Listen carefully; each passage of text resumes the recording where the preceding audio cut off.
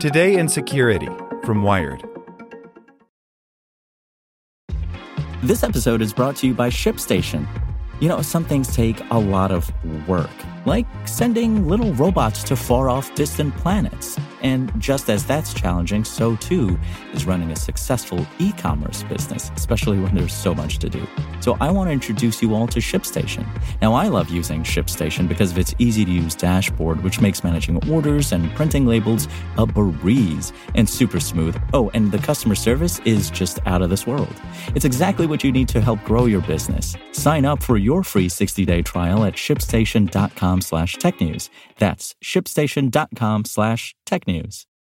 Sick of being upsold at gyms? My guy, you're currently a base member? For $90 more, I can upgrade you to our Shred membership. For $130 more, you'll be a Swole member. And for just $300 more, you'll reach Sweat Platinum.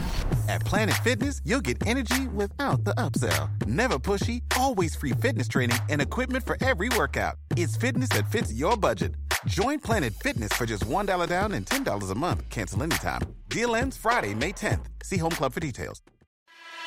Hey there, this is the spoken edition of Wired. A likely Chinese hacker crew targeted 10 phone carriers to steal metadata. By Andy Greenberg. For anyone who's worried that their phone might be hacked to track their location, who they call and when, and other metadata that describes the intimate details of their life, one cyberespionage group has provided a reminder that hackers don't necessarily even need to reach out to your device to gain that access. It may be far easier and more efficient for sophisticated stalkers to penetrate a mobile provider and use its data to surveil whichever customers they please.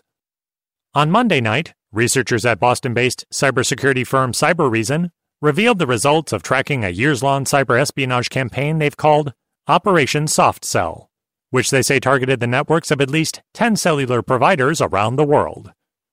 And while researchers' visibility into that hacking campaign is incomplete, they say it appears to be a prolific but highly targeted espionage campaign, likely based in China. In one of the 10 breaches that affected a CyberReason customer, the researchers say they found that the hackers had gained deep access to the victim's network and stolen gigabytes of metadata related to 20 specific individuals' phone usage and location. CyberReason says that the company found no evidence that the hackers stole the actual content of communications from victims, but the firm's principal security researcher, Amit Serper, argues that the metadata alone, device and SIM identifiers, call records, and which cell tower a phone connected to at any given time, can provide a frighteningly high-resolution picture of a target's life. That metadata is sometimes more important than the contents of what you're saying, says Serper, who previously worked in Israeli intelligence. It allows an intelligence service to build a whole picture of you, who you're talking to, who are your peers and coworkers, when you do wake up and go to bed, where you work, what your route to work looks like. These are valuable pieces of information. CyberReason wouldn't name any of the companies or individuals victimized in the attack, though it notes that they included cellular providers in Asia, Africa, the Middle East, and Europe. North America was not impacted to their knowledge.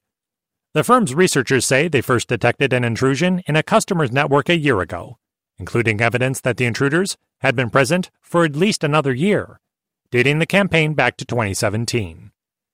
When the researchers reconstructed the timeline of that attack, they found that the spies had exploited a vulnerable web service to gain an initial foothold on the victim company's network, then used a customized version of the common tool Mimikatz to pull usernames and passwords out of target machine's memory, using those credentials and repeating the process to spread from one machine to another until they obtained domain administrator access, giving them full control of the company's network. At that point, they became the shadow IT department, Serper says. Eventually, the hackers even installed their own VPN system on the network so that they could enter at will over an encrypted connection. CyberReason says that the spies ultimately accessed a call detail record, or CDR database, encrypting and stealing data related to 20 specific individuals they had chosen to track.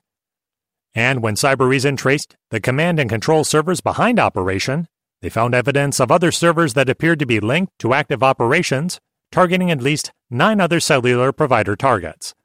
Though Serper says he can't name those targets or confirm if their networks were in fact compromised, or might have been stolen from them. Cybereason believes the hackers behind the cellular provider incident are likely working in service of the Chinese government. In the process of their espionage campaign, the intruders used a set of tools that Cybereason and others associate with Chinese state spies, including a web shell called China Chopper, the Poison Ivy remote access Trojan, and the scanning tool NBT Scan.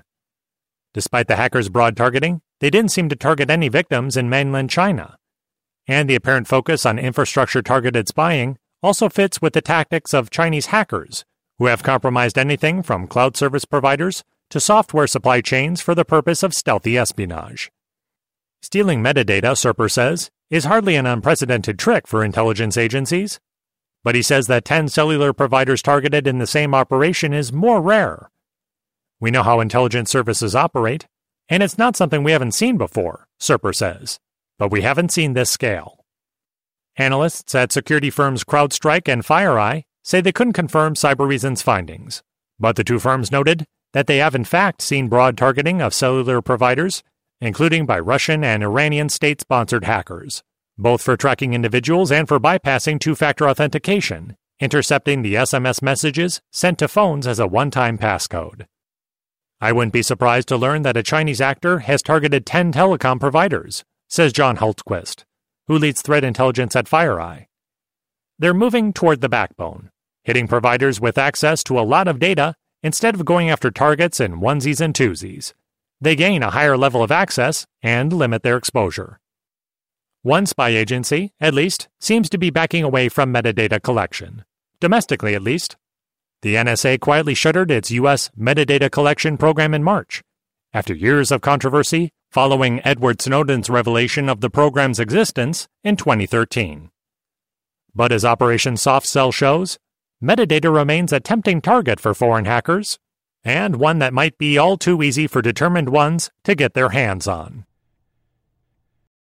For the ones who work hard to ensure their crew can always go the extra mile, and the ones who get in early so everyone can go home on time, there's Grainger, offering professional-grade supplies backed by product experts so you can quickly and easily find what you need. Plus, you can count on access to a committed team ready to go the extra mile for you. Call, click Grainger.com, or just stop by. Grainger, for the ones who get it done.